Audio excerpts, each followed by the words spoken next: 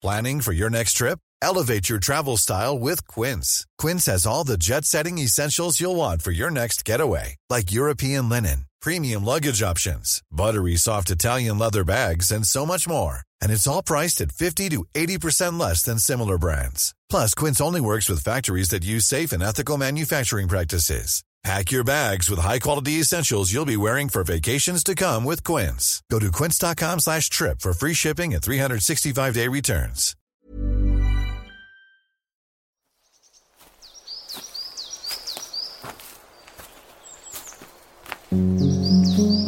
Hello and welcome back. This is part 2 of my conversation with Lucy Edwards in South Loughton Valley Park. We've had an amazing conversation so far. Lucy, how are you doing? I'm good, thanks. I'm really good. I'm pumped for part 2. Yes, exactly. And this is a really important part because I really want to talk to you about representation and indeed misrepresentation of blind people, of those that are visually impaired, and in fact in a wider sense for other disabilities, neurodisabilities, inclusion and representation of those who maybe are from minority sectors, because it's a huge issue we've seen in the media. And I'd just love to hear a little bit about your story, as much as you're comfortable to share, you know, when you had your diagnosis and what your experience was, really. Yeah, thank you so much, Alex, for highlighting that. I think it's so important. So for me, my journey started when I was around 4 years old. I actually had really weird lumps and bumps on the backs of my legs as a little girl. And my mum and dad couldn't get rid of them. They were really concerned that they were blistering the backs of my legs. Anyway, I went to a skin doctor and they diagnosed it as incontinency pigmenti, which is a really rare genetic condition that runs down the female line of my genes.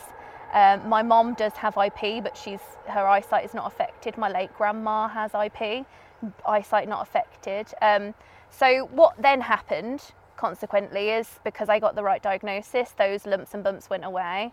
And then at age 8, I went for a routine eye check and they said, "Oh, Mrs. Edwards, you've got to rush your daughter to eye hospital because looks like her eyes are really deteriorating." Anyway, at age 11, basically, I lost my right eye. The retina detached. I still have the eyeball, but the insides don't work. So that's at 11, that went. And then at age 17, I became blind in my left eye due to my condition, So it was a bit of a turbulent time. Yeah.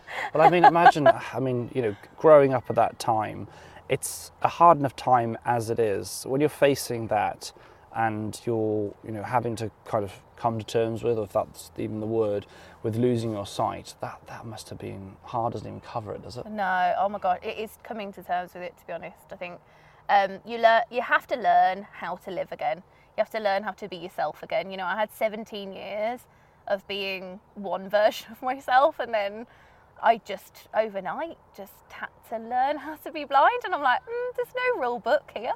Is that how you describe it? You've got 17 years of one life, and then there's a different version. Yeah, oh, totally. Is that how you see it? Totally. Like, I've only been 9 years in this current body, in my current reality, and I used to hate it. I used to tell myself all my life, I hate being blind, Lucy. I hate this version of myself.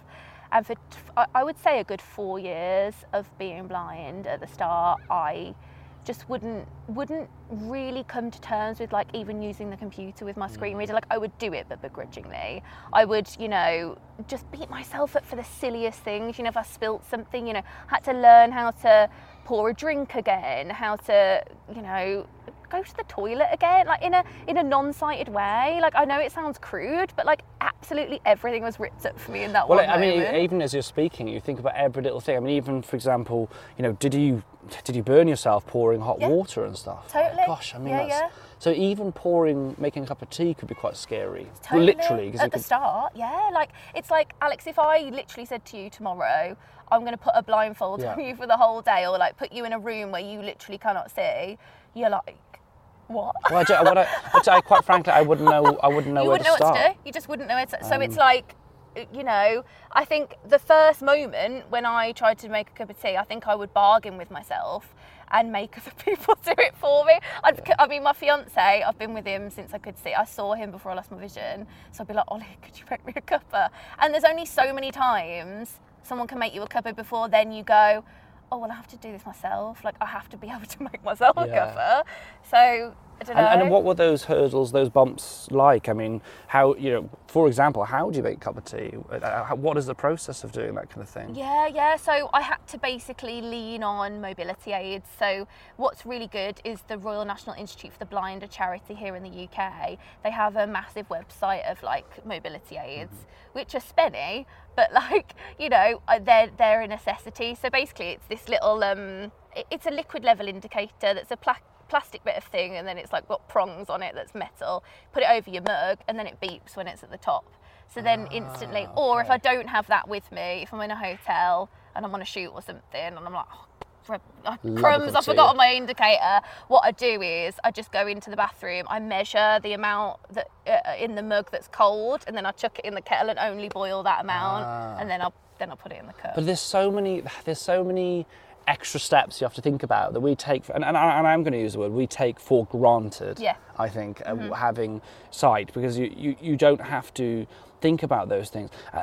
Was there, because of your condition and because it was a deterioration effectively from 11 to 17, do you think it was harder to experience sight than lose sight, or do you think have you spoken to people and other people who haven't got sight about maybe that they never had sight? Do you know what I mean? Yeah, no, I totally get you. The spectrum is so vast. I mean, the blind community, you could talk to someone who's registered blind who could see 6 meters in front of them, but I am a total. So, you're really looking at completely different experiences. I mean, I think for me, I still go to counselling and I deal with a lot of trauma from the moment it happened for me. That in itself, because I did go from everything to nothing in almost an instant, because I had an operation, I only had one eye left. I was so traumatized by that moment, to the point where only the past couple of years I've been able to talk about it. But I think talking to other blind people who are blind from birth,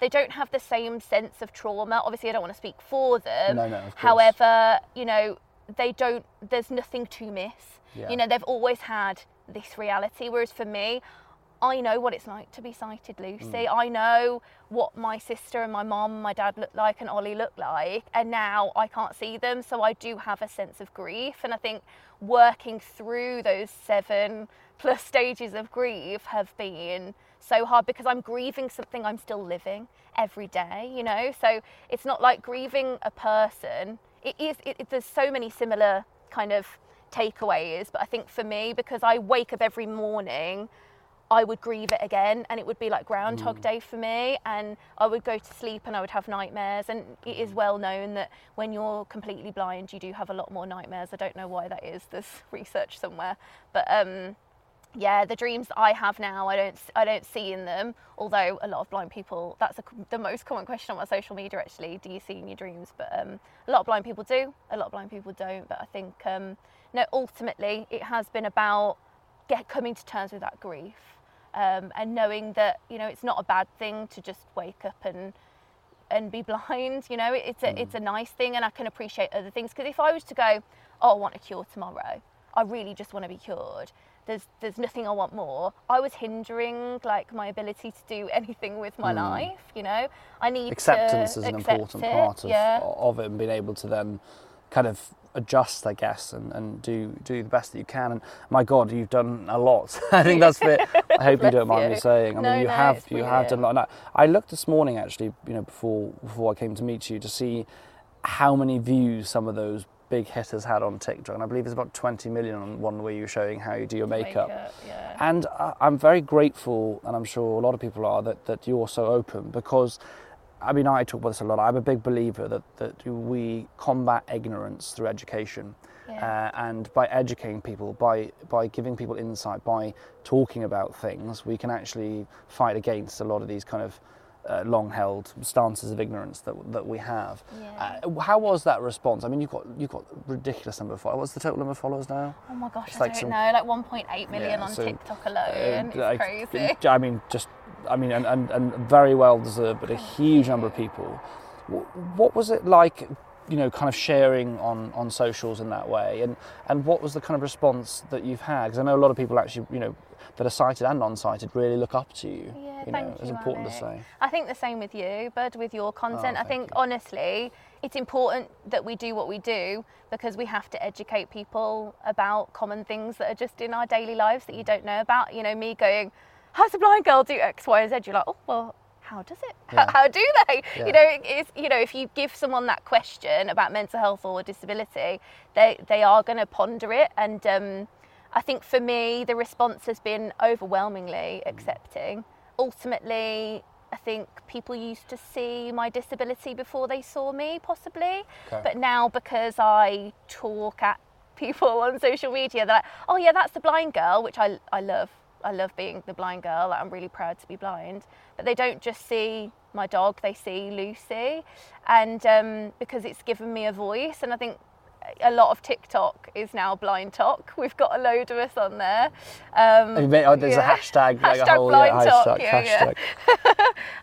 So that's brilliant. And I think there is some negative comments, but I just block them with the tools, to be honest. I mean, there's always, I got to tell you, sadly, there's always negative comments about anyone. You could be Mahatma Gandhi and live this saintly life, and you will someone will still find some reason that you must be a terrible or useless person. Oh, yeah. So, I mean, I always say, generally, that people who say horrible, nasty things about other people say a lot more about themselves than they do about those people. And actually, I feel really sorry for those people, because to be so nasty and vicious to other people, you must really be suffering. You must be. So, and I say to anyone, if you ever feel angry at someone else, or you feel that you ever want to say something nasty, question where that comes from. Where does this come from within myself?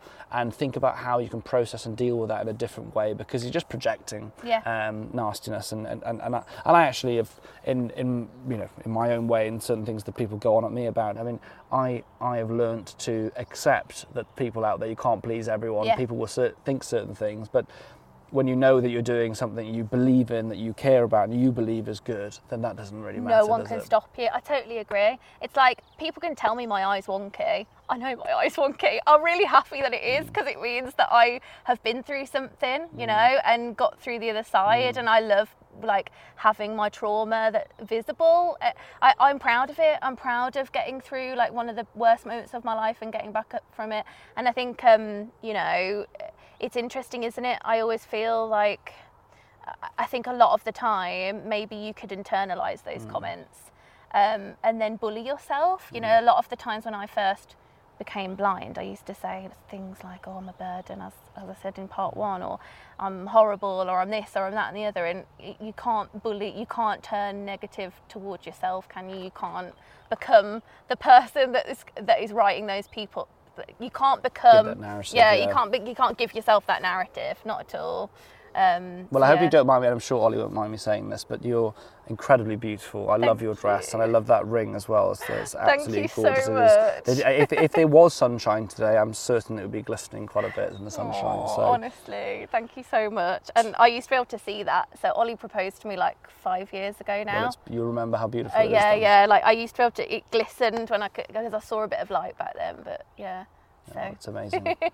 Let's talk a bit more about social media, and because I do think in my work I'm very well aware of the negative sides of it. But wow, has it got some potential for good use when it's used? Someone like you, give someone like you social media, and you do something really good with it. Yeah. Does it make you?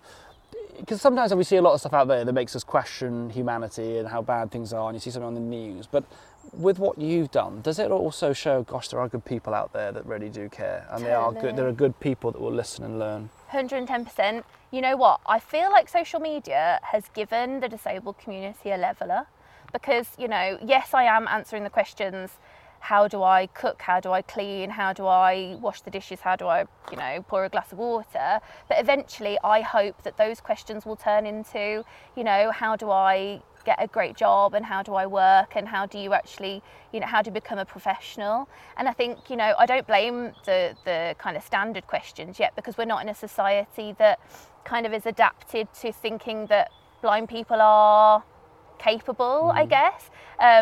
We've got politicians and things who have been blind, but I think we need more representation. Yes. And I think a lot of the time, we've seen traditional media maybe portray, in the Paralympics, say, a lot of inspiration porn is out there, and that was a term coined by the late Stella Young, who basically came to terms with someone writing an article about her stating that it's really great that she got out of bed, or giving an award to a disabled person just for being them, and I think ultimately we need to have more kind of autonomy to say what we want. So that's why social media is so important. We all have our own channels at the click of our finger.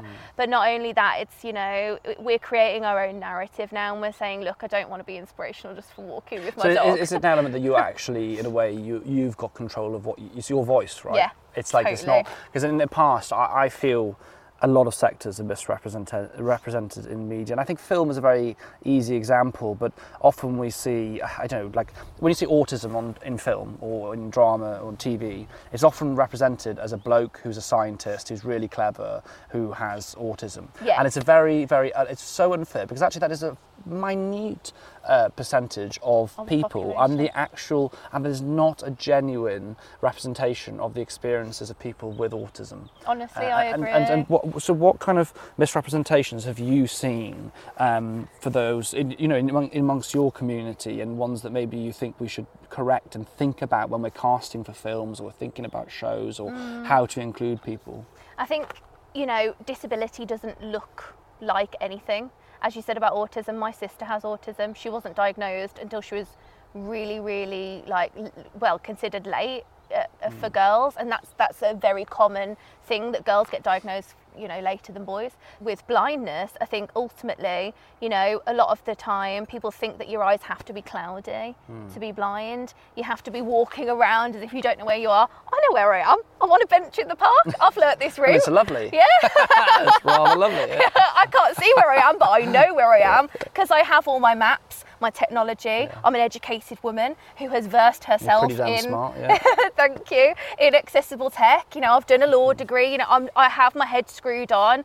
I know where I am. So I don't have to physically have seen something to understand the world around me. And I think, when people are casting parts, maybe I won't always look in the right direction, even though I try very damn hard to. I've had so many, I've had professional training to look at the camera. At the end of the day, I can't make myself something that I'm not. My eyes aren't always going to look in the right way. The important point is, why should you? Exactly. But I think, the industry is going mad. It's like you either have to be quote unquote normal, what is normal anyway, or look completely the wrong direction. It's like, I can hear where you're talking, I know where you are. So now it's funny to me, but I'm very conscious that someone loses their eyesight every single day, every single moment. We're, wondering whether, I didn't take this as lightly when I first went blind, So how did Lucy take it? I was very offended. I would, there's been times when I was outside law school and I would want a taxi to pick me up, and because I was with my guide dog, I have been spat on and I've taken them to court. I have been sworn at. I have been not let in. People just see the dog, not the person who needs a ride home. And I think, that's horrendous. Oh my God, I would cry and cry and cry myself to sleep, Alex. I would. That's disgusting. So now I'm trying to think of a way of saying anything other than the fact that's disgusting. It's disgusting. But now, if that happened to me, I'm very fortunate that I'm not going to give them the key. Call to my me. mind. I'll drive down and tell them. Yeah. How I'm going to publicise on my social media. Take a picture.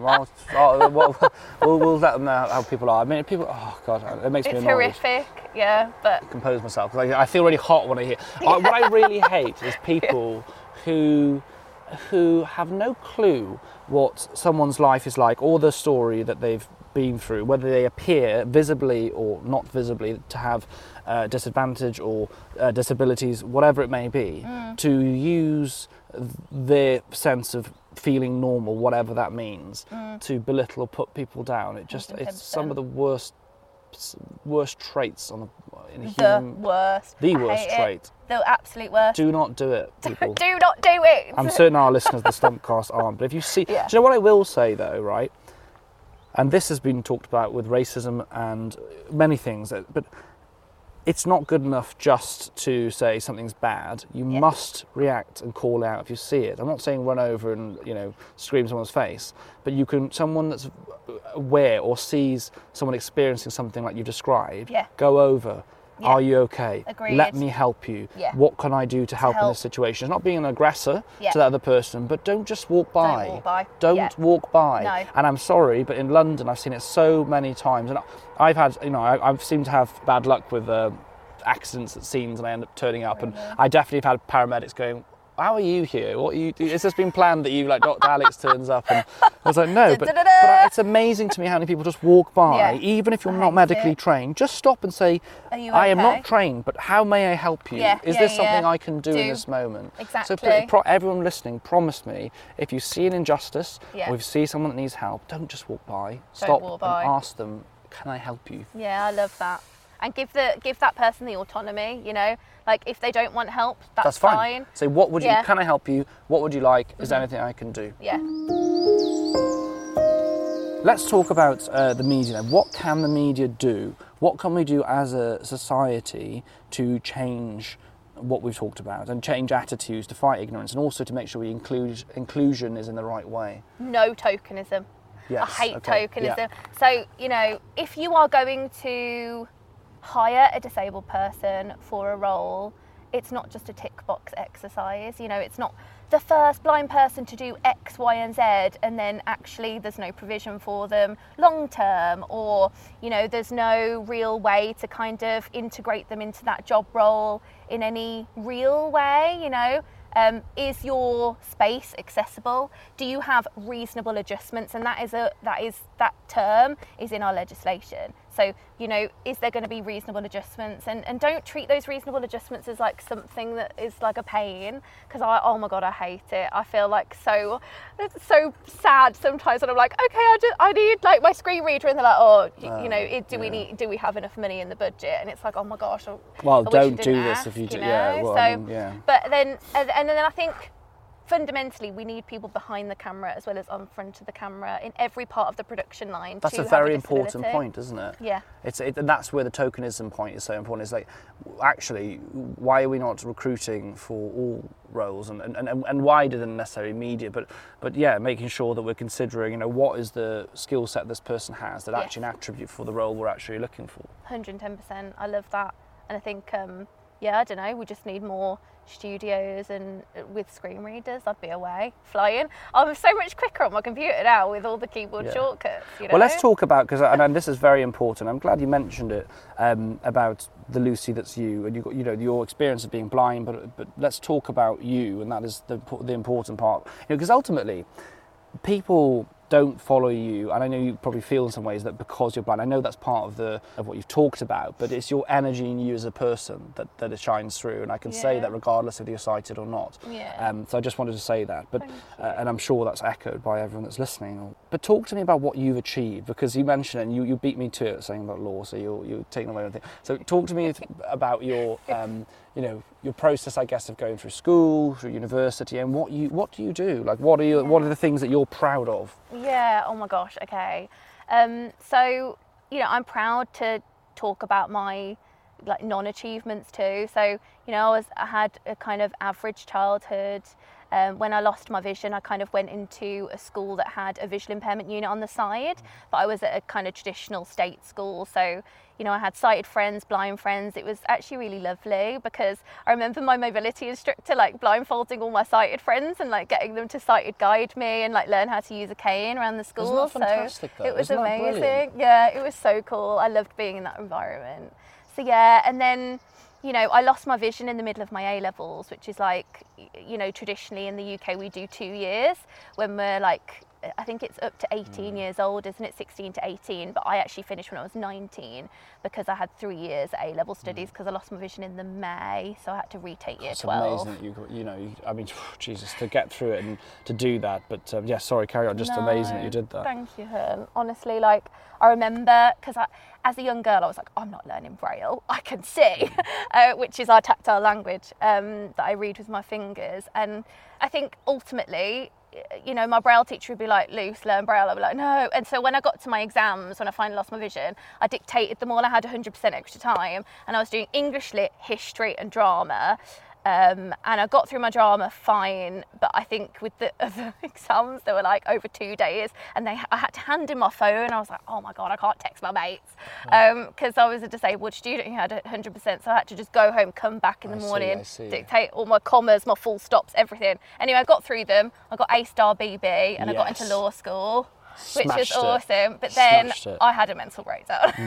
Yeah, so because you went through, you kind of got through it all. I got through it all, and then I went, oh crap. That was rather hard. Right, yeah. Oh crap, I am blind. That's weird. So then I got into law school, and then I quit that because I was just so mentally ill, Alex. I'm not going to lie. So for like 2 years, I was just in bed, ice cream, putting on weight. All of the coping mechanisms that I just tried to like rehabilitate, really. I went out with my cane, and my mum and dad were like, you need a dog. So they were like helping me apply for stuff. I had a really supportive family, and obviously my fiance, my then boyfriend.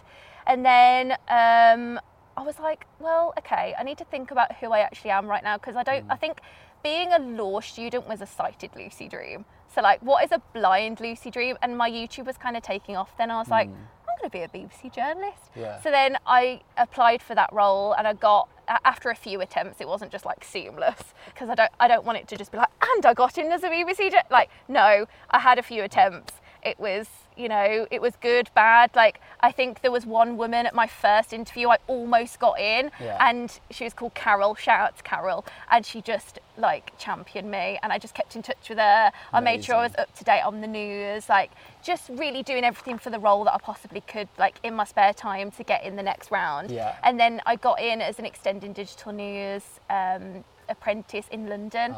I actually got 2 roles in Birmingham as well, but my dad came to the London interview with me, bless him, and he said, Luce, I know you've got Birmingham as well, but go to London, it's where everything is. And I was so scared, because at that moment, like, I'd never necessarily always been, like, I'd been in taxis, but as I say, I got spat on at law school, so it was a very sore point. So being in a London cab, like with Ollie in London, away from my family in Birmingham, I was so scared. But I just did it, and it was the best thing I ever did. And then now I'm such a moment. YouTuber. Yeah, well, you do your journalism, YouTube, social media, just general inspirational person. Thanks. So, and I'm glad you talked about the failures there, because I mean, and I hope you don't mind me saying that, because we all go through failures, and outside, you know, the challenges you've had with sight, you know, do you feel that the kind of, you know, knockbacks and things you've had, do you feel in some way that does it make the achievements, I'm not going to say sweeter, because I don't think that's the right way of putting it, but are they important to you, those failures? Because I go on about this, that for me, my failures and my things that have gone wrong, not even failures, just things that have gone wrong, have really helped me understand myself, but also made me more resilient and appreciate success in some ways. Alec, I totally agree. I love failing. I'm like, woo! You know, I fail. There's like micro failures every week. You know? I love that. Micro failures. I'm coining that. I'm taking that, Holly, write that down. We're having micro failures. There's micro failures every week. You know, like sometimes I burn myself because I am blind. You know, there are structures in my day where I'm not going to not curl my hair because I can't see, but, you know, there is a risk every single time that I might burn myself. But, you know, I take that risk because I want to live my blinking life. Yeah. But, you know, from that to, you know, really wanting, I am so hungry for my career, and I feel like getting it from your failures is how you're defined. And there's been so many moments where I'm like, oh my life, you know, that producer didn't necessarily commission that. Is it because I'm disabled? Is it because they didn't like my idea? Like, what is it? Oh my gosh, the world hates me because I'm blind. No, maybe they just didn't like the idea, Luce. You know, so there's all sorts of things that you could, like, your mind will make up so many different things, but really, a failure is just like, we need to just try and like get over it. You learn and move on. But it's important that you say that, because people see, and for example, things that I've done, they go, oh gosh, that's gone really well. The number of things that have been rejected, ideas I put forward to producers have gone, no, we're not doing that, or whatever. I mean, honestly, I fail 10 times more than I succeed. Same. Probably. But you only see, you know, the succeeding. I posted a photo basically of me on my graduation day for the A-level results day, and I said, look at this picture. Because I might be smiling in this photo and you think, oh gosh, but the 18-year-old Alex that missed out on his marks for med school first time round would not have believed that photo. So you might see that photo and think, oh, he's successful, look how well he's done. Yes, but you haven't seen what's happened before. Yeah. And that's what's really important, isn't it? 110%. Thank you so much, Lucy. We're coming to the end of part 2. I'd just like actually to finish part 2. If you were going to ask people to take away anything, and I'm sure they'll take away a lot of things from what we talked about here in the second part, but anything you'd say specifically around what we're talking about, representation, inclusion, and just, I just guess a message around what you'd like them to think about in the future with regards to those who are visually impaired or blind. I think it's really important to take people as they are, because even me, like, I don't know until I actually talk to someone, level with them, what their capabilities are. You might have preconceived notions of what that person can do, and that's not your fault. Like, don't feel guilty. Oh, they're blind, I've seen Daredevil, I have this notion that they might not be able to do X, Y, Z. Fine, but just kick that out the door for a bit while you meet the person, talk to them, ask them what they need, give them the autonomy. And I think I love communicating, I really do. I feel like it's been a strong point since I've got Molly, that people do see the dog and we have a chat about our doggies instantly, and that's what breaks the ice. And it's about breaking that ice, and then the barriers are broken, and try not to be afraid. I know it's scary, because there's so many taboos in our society, but they don't have to be there. Force them away. Well, I think people like you are really helping to break those down, so I'm really grateful. Thank you to everyone that's listening to the episode. I hope you're enjoying your stomp wherever you are, or even if you're just listening in the car. I've had people tag me in the bath not literally a photo in the bath, don't worry, to letting me know they're in the car, or whether they're just commuting on the train. As someone was tagged me commuting all the way up the north on the train, and said that they were listening and looking, even though they weren't outside in the countryside, they could see outside the train window, which I thought was lovely. So thank you everyone that's listening. Thank you so much for listening to part 2 of this episode with Lucy Edwards. If you're not finished walking yet, make sure to go and listen to the final part now, or come back tomorrow and catch up with the next stomp. See you soon.